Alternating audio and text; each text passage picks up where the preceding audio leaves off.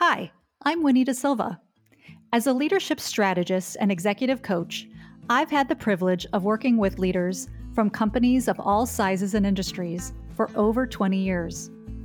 Welcome to Transformative Leadership Conversations. My guest today believes that most people want to, and certainly can, find purpose and create value at work, which is why he's passionate about leading teams in the learning, talent, and organizational development space. He is currently the Director of People Development at Better, which is rapidly defining the home ownership process through faster and more efficient technology. Previous companies he's worked with include Casper, Sony Music, Equinox, Weight Watchers, and Home Depot. There are other people who can probably do some of the content part of your job, but no one else can do the leadership piece. It's not just a job responsibility. I'm the only person there to do it. And I've got people expecting it. It's also removed this pressure to be perfect. Being able to create the time and space means I actually have the bandwidth and the energy to be a better leader. And every time I do it, I'm so happy. That is where I directed my energy and time because it's so easy to retreat to emails or to make a deck. But those are things that usually can wait. You have the choice. And oftentimes people don't choose the management and the leadership because it's tough and it's hard and you're giving away the glory.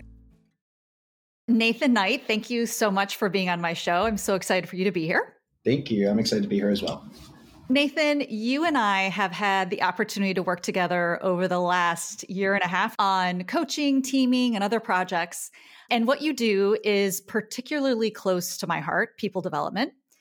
Tell us a bit about Better and what you do around people development, because that can mean a bunch of different things. Sure. Better is rapidly growing and scaling. So that's the context. But when we talk about people development, that includes supporting everyone in the company, learning and development. So how we onboard, how we train people to be successful at the company and navigate a career, leadership development. So really focusing in on our managers and people who lead teams, because that's a special skill set. And then performance management.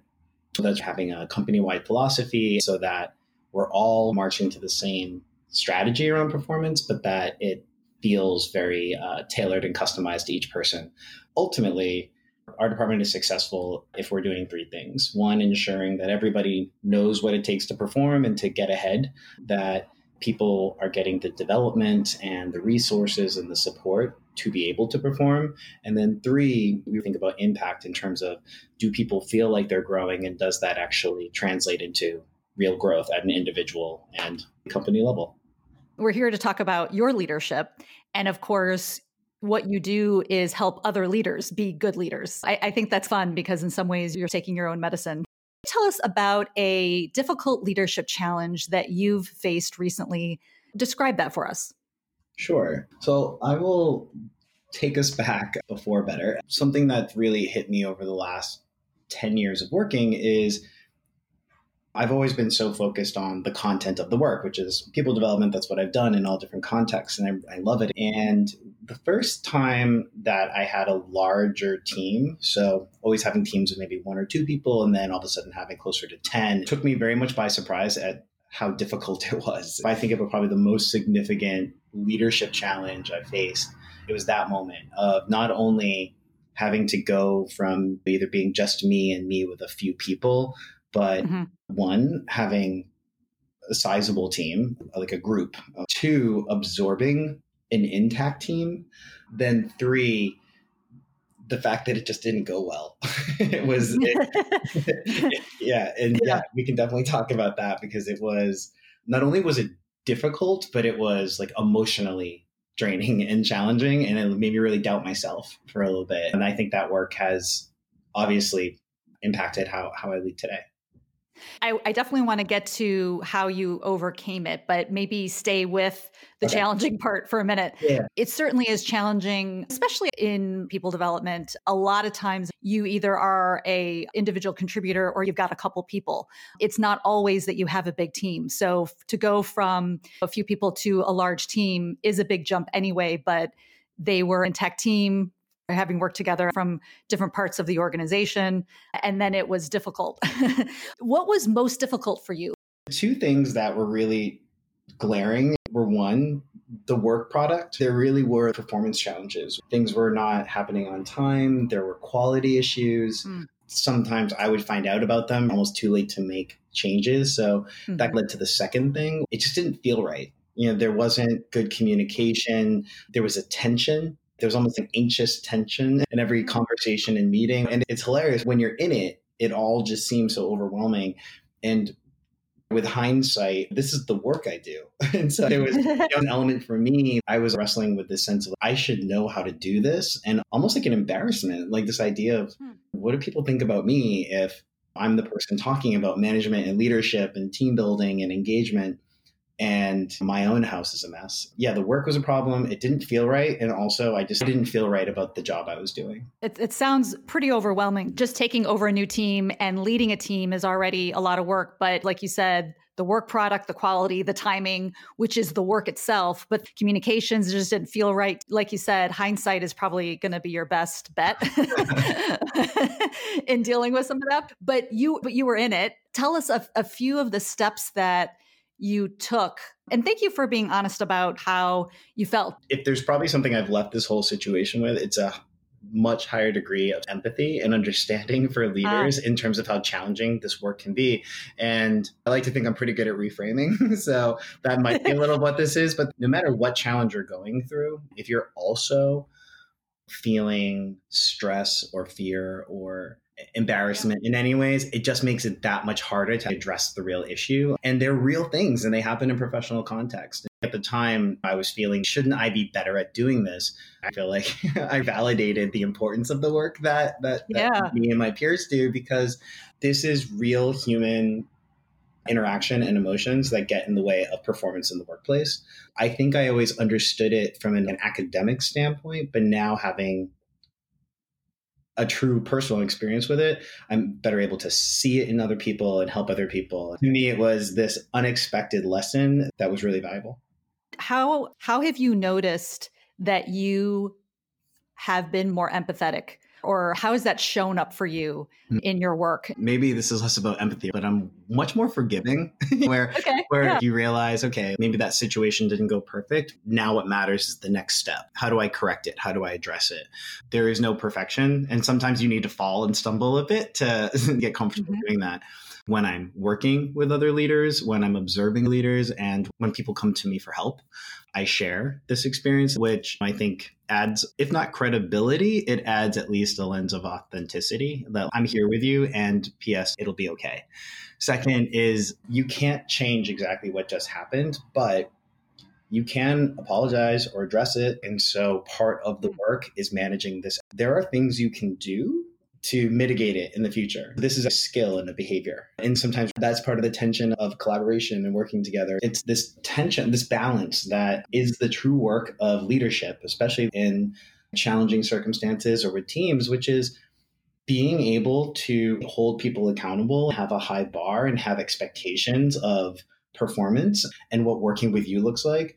And also a bit of compassion. It's not just a linear upward climb. It's like a stock price and it goes up and down. But as long as you're trending directionally, things are good. But it's going to dip sometimes. If you can demonstrate, I'm here for the work, but I'm also here for you. And let's create space and time to talk about that. What I have found is, especially in today's climate, work is challenging. Work is harder and everyone's carrying a heavier load. And so I think this lesson came at the perfect time because on a daily basis, there's something that requires you to understand that it's tough and that you're there for people.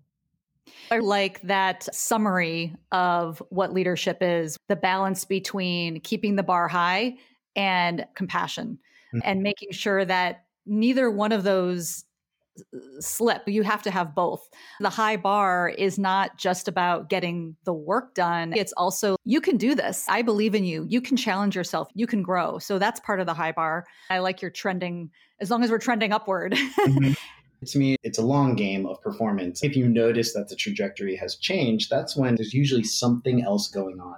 And maybe not the first place you start is you're bad at your job. I think that's an easy place to go to. And instead, I had a situation with a team member who I just very quickly saw a turn and sat down and I had the conversation. And this is coming from reading books about empathy and listening to podcasts. When someone's struggling, maybe start with, hey, I just want to check in with you because you don't seem at your best. And I'm assuming that something's going on and if I can help. And typically people will respond and either, yes, something is, thank you for letting me know, or we'll open up to you and you can help them. In this case, someone opened up and I was able to actually help point them in the direction of some resources that could help them and saw an immediate lift in performance and really came at it from, okay, this is a dip. I'm going to lean in and help you get out of this rut so that you can get back on that performance track. It just reiterates to me that's the power of leadership, being the person who's standing just a little back so that you can recognize when they're doing great. You can give them space when they're in that sort of growth mode and they're on the right track, but they just need to keep at it. Or when they start to slip and you realize that slip is gaining momentum and be like, okay, let's talk about how this happened. And let's get you back on track. Maybe it's a teaching moment. Maybe that's a lesson enough. I'm not a sports person, but it really makes me think of when we see the value of coaches, how they are very much in the game, but they don't get on the field. They're watching the players. And that's what coaching is, right? It's this idea of being able to know what playing in position looks like, to think about how you help then guide all the players to really work as a team. And at best, if you can think about how you can get them to almost start to self-manage that teaming. And finally, it's spotting when someone is really achieving potential and figuring out how to maximize that moment, or figuring out when someone's slipping and doing what you can to get them back in. Because ultimately, the best thing is to keep everyone performing, but also being removed enough that sometimes you have to make a really tough call. And when I think about this experience with that team where I was having both performance and engagement challenges, where I was doubting myself, it took a lot of work to be able to get back into that mode. And when I think about the other side of that situation, that's what I noticed. I noticed that I had reached a place where I've been more thoughtful about the players that I put in place, about creating the conditions for them to be successful as individuals, but really encouraging and finding opportunities for them to work together as a team. And having to make some tough calls and being able to do those with a sense of compassion, but integrity, and feeling like this is a tough moment, but I know it's the right thing. So I can do it with confidence and not feel like maybe I failed this person. Let's go back to that time when you were in the middle of a lot of things and dealing with a team that wasn't performing, the climate of the team. How did you overcome that challenge? Maybe there's two steps to that. One is in the moment you got through it, and then afterwards, hindsight and what you learned from it. Maybe you could go with the first part. If I think about leading up to that moment and probably after that moment, I was doing the thing that seems like the right brave thing and then later seems like such a stupid move. I was trying to basically handle it all myself and I was trying to contain it. And not in like a lie. I was being upfront with people, but I was really trying to believe that we weren't at a problem stage, that we were just going through normal early teaming things and we were storming. So advice I give to people is believe people when they tell you there's a problem. People were letting me know there were some challenges. And then I was getting feedback that they were noticing things didn't seem right. And I was like, yeah, I hear you. I'm working on it. And then finally, I had the benefit of an HR person who was like, hey, let's talk about what's going on over there. And I'm really happy that in that moment, I accepted help. And I think I'm over my head here and I need help. Give me some advice or give me feedback on what can I be doing differently? And that was a turning point moment where it changed from something that I was trying to handle and like I was doing it alone to I have a partner. I have an objective set of eyes. Someone who could help size up the situation and listen to what I was saying and also play back to me what they're seeing. And just having that changed it again from something I was doing alone to a business challenge that we were trying to solve together. In this case, we quickly realized that there were layers of things going on. And that is where we were introduced. And so my leader, we had a conversation that this is difficult. And part of this is a challenge I haven't personally faced before. And we decided, and I'm so grateful for this, that I would get support through coaching. And This was, as an aside, like we talk about empathy, not just empathy for leaders who are going through challenge, but this gave me a lot of empathy for the people I put through coaching, because it's not just like sending someone to a spa, like it's work, you know? It's time and it's work, but it's so good. To me, it's similar to a personal trainer, right? When people make that comparison, but you have to do the work. But doing it not just for a general conversation, but to really deal with something was so helpful, because it was targeted. It was like working with a doctor who's not just doing general health, but it's okay, we're going after this issue. We were able to separate out what was causing the problem. Whether you're working with a coach or you are doing this on your own, that was probably the biggest unlock moment, was when we split them out. Okay, we have some team dynamic issues that we need to uncover and figure out what's going on. We have some leadership issues that are on me, or some mismatches between style, approach, and energy, or misunderstandings. And then there's just true performance or fit gaps with people in their roles. It didn't diminish the work that was on me, but it put it in perspective to really say, okay, these are three independent things that together are causing this seemingly insurmountable problem, but seeing them slightly on their own took a little bit of power out of each one of them. The image that's coming to my mind is a ball of yarn that's completely intertwined in a huge mess, and there's three different colors. And like you said, we were able to untangle all of it and look at each piece for what it was. What you're saying is there is that balance around what's mine, what's not mine, what can I influence, what can't I influence. And once you remove some of that complexity, they do become smaller problems that you can solve, or you realize that you can't. Sometimes when everything's massed together, you think you have to take one approach to everything. Some behavioral shifts, I made them the next day. They weren't huge leaps. They were just little shifts that made a difference. The other part was this myth I had created in my mind of, I'm really good at the work, I'm not good at managing people. Yes. It's almost cringy to say now, because one, I do think I'm a good manager, and I get a lot of satisfaction and pride out of doing it well and supporting people. And it is a core of what I do. We tell ourselves stories to make sense of situations. And sometimes those stories are not productive. This was one that took really breaking this down to pull that out, and then be able to work through that and get to a place where it might not be going perfectly in this situation, but this is not a sentence on me and my future. That was so helpful to start to move that mindset. I want to put a spotlight on what you said around the myth and the stories that can get in the way of us being able to do great work, move forward, grow. That was a myth and a story you had in your head, and you did a great job of tackling that. And now that's pretty much what you do is lead teams. That is your job. So I'm excited that you're spotlighting that, because it's easy to talk about all the business stuff. If we can tackle the myths and the stories in our mind, that's a lot of the work. I think once you see it and you identify it, it almost becomes impossible to miss how it colors everything. When you find a single thing like that, when you pull it out, all of a sudden, a lot of other areas start to shift and change. When people talk about an unlock, that single thing was one. Were there one or two things from an outside perspective got you to the point with that particular team where you felt like, okay, we're now functioning? I noticed one thing that changes when you, as a leader, are able to step up, especially if you've gotten through a tough moment, but you show up, declare a new day, and lay out a vision. People self-select in or out. Here's something really powerful about the leader. I have a clear vision. I have a clear sense of what performance looks like. I'm going to set standards and create consistency.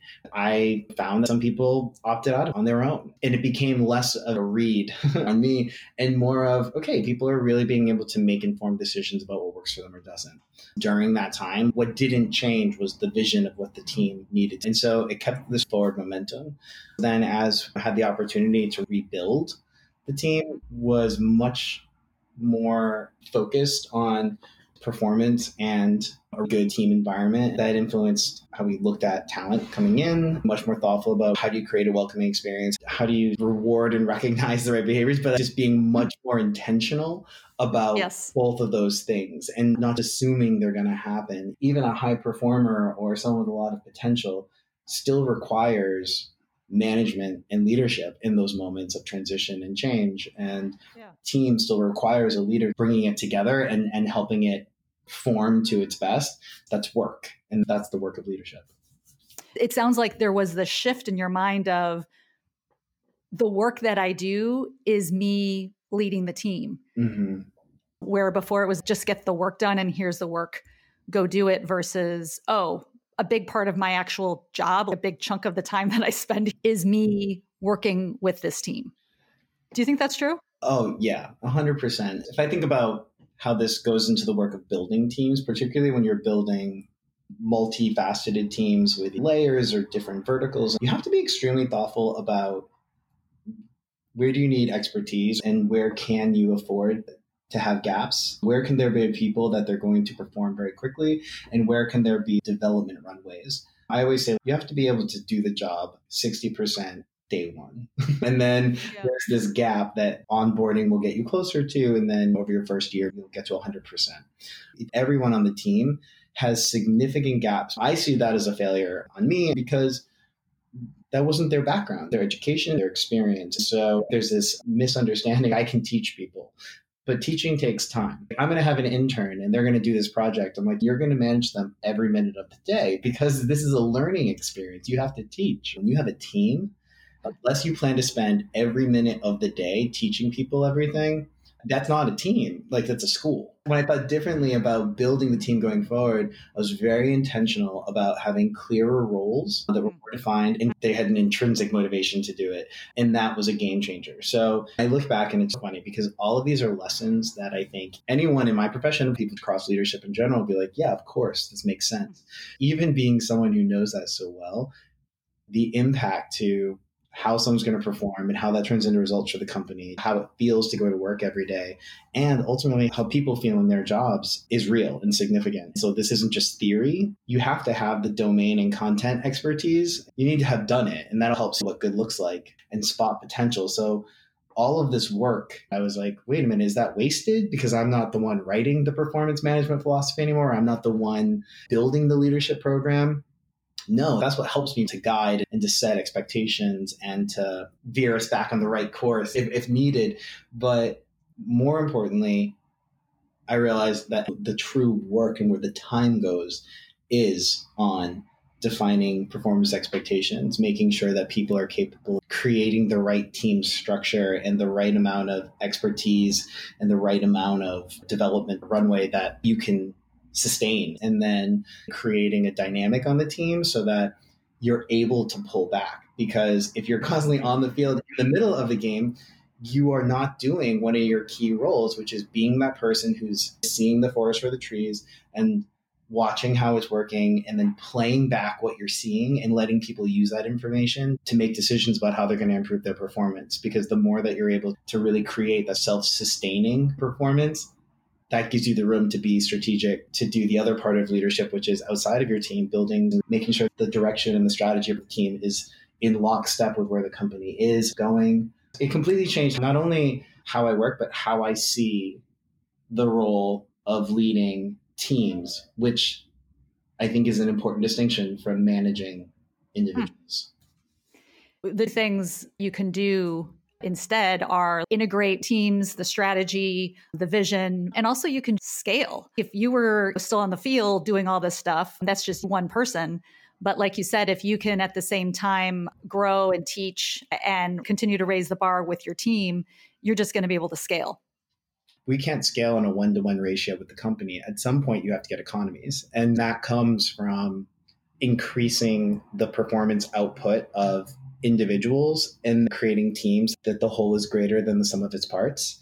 And that only comes through people having that team environment and people being able to back each other up. In the very dynamic work of human beings, if one person is having an off day or is out or misses something that someone else is able to support, and ideally without needing that direction to come from their manager. Those are like the real life situations that happen. And if you think about it, those happen probably thousands of times over the course of a year. And either you have a team that can withstand those things, or you have a team that's so fragile that when those things happen, everything falls apart. And constructing that strong element, maintaining it, keeping your eye on it, and getting it to a place where it's strong enough is the work of leadership. And how do you get to the place where it's so strong that it can withstand more, where you can build on top of it?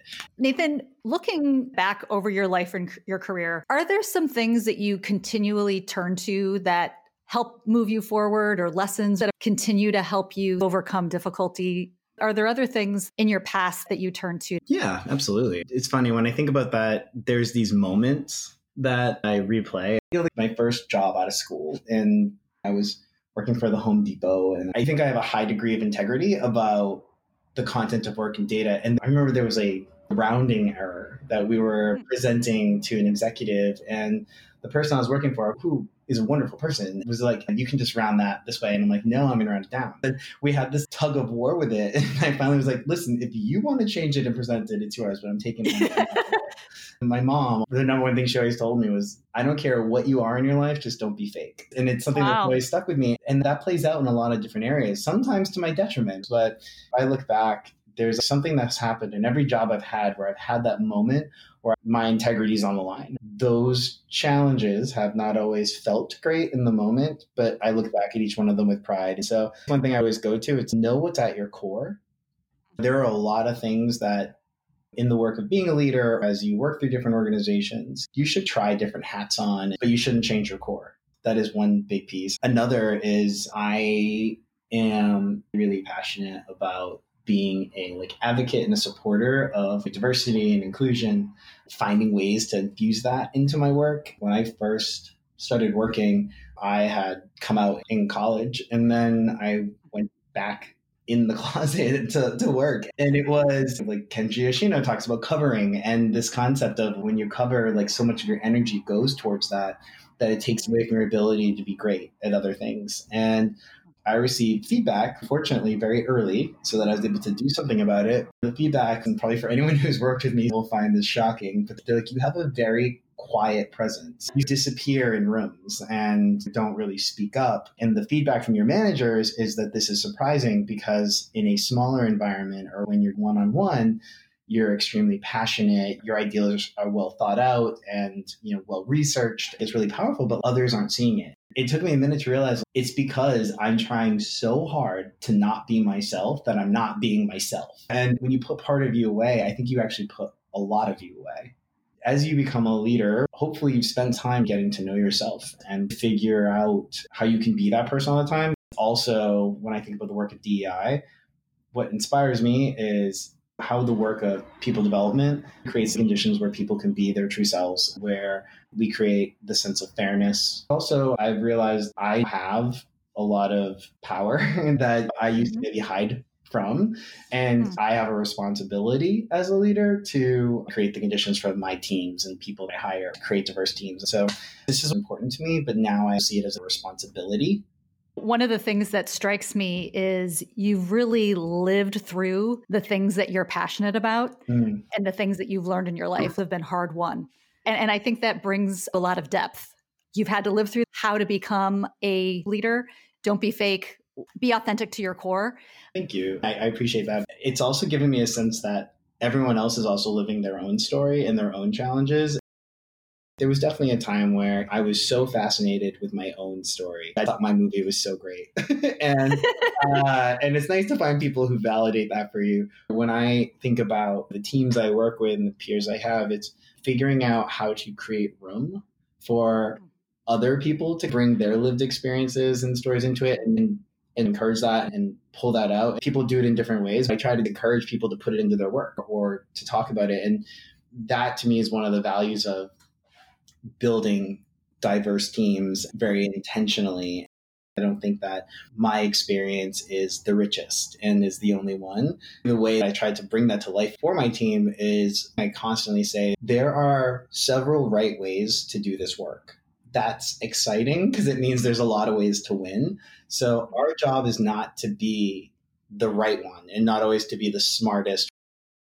Our job is really having an informed opinion and talking to people so we can figure out what we propose is the best right way for this place right now. But we have a absolute responsibility to know what the wrong ways are and to not let those happen. It's something that has shifted in me over the last year, where rather than seeing that my job is to be the one to come up with the answer all the time or expect others on my team to do that, it's more about making sure we have a team that has an approach that you trust your instincts and use your gut, but also really listen and get other perspectives and then use all that to propose something that you think is the best answer at this time. And that's what actually valuing diverse opinions looks like in practice. Mm-hmm. You do a good job of seeing people holistically and yet keeping the boundaries, but recognizing people and their stories and what's going on beyond the work and how it might be impacting their professional role and caring about that.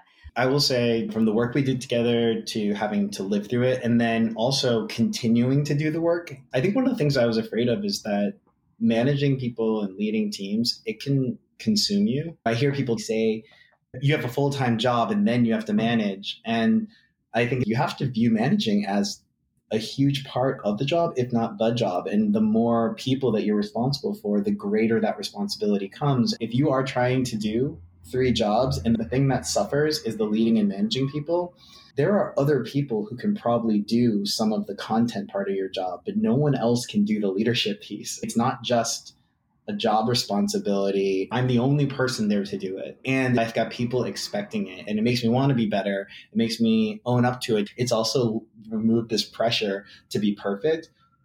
But I think being able to really create the time and space for it means that I actually do have the bandwidth and the energy to be a better leader. I do have the time to prepare for those conversations. I do have time to think about what needs to happen over the next week or when I need to clear space because I can see someone needs support. And every time I do it, I'm so happy. That is where I directed my energy and time because it's so easy to retreat to emails or to make a deck. But those are things that usually can wait, whereas the things with people, the timing of it matters so much. I think about working with leaders is really finding ways to encourage leaders to figure out how much energy and time is it going to require for you to be a good leader based on the dynamics of the team and the size of the team and where the team is right now. And how do you create space for that and then build the work around it so that you're protecting yourself. And this is how you get things done because leading is getting work done through people. Another aspect of what you're talking about is managing your own expectations around your own work time output. So if your expectations are, I'm going to get all this stuff done, even though I know I'm supposed to be leading people, but that's not a priority, you're going to be really disappointed. Something's going to suffer. You have the choice. And oftentimes people don't choose the management and the leadership because it's tough and it's hard and you're giving away the glory. I'm very fortunate that I have a situation where I get support from my leaders to prioritize this. This takes real time. It takes skill. It takes practice, and it takes a consistent focus and energy. And if people think they're going to do it successfully on the side of their plate, what have you ever done successfully on the side of your plate? Nathan, this has been such a great conversation. I'm excited to share this. And thanks for talking about very personal things. Thank you. Thank you for listening to this week's episode of Transformative Leadership Conversations with me, your host, Winnie Da Silva. I hope you enjoyed my conversation. To learn more about my work in executive coaching, leadership development, and team effectiveness, check out my website at www.winniedasilva.com. Or you can email me at winnie@winifred.org. I'd also love to connect with you on LinkedIn. Reach out and tell me what was helpful about today's episode, or tell me about any other suggestions you have for my show. I look forward to sharing another transformative conversation with you next week.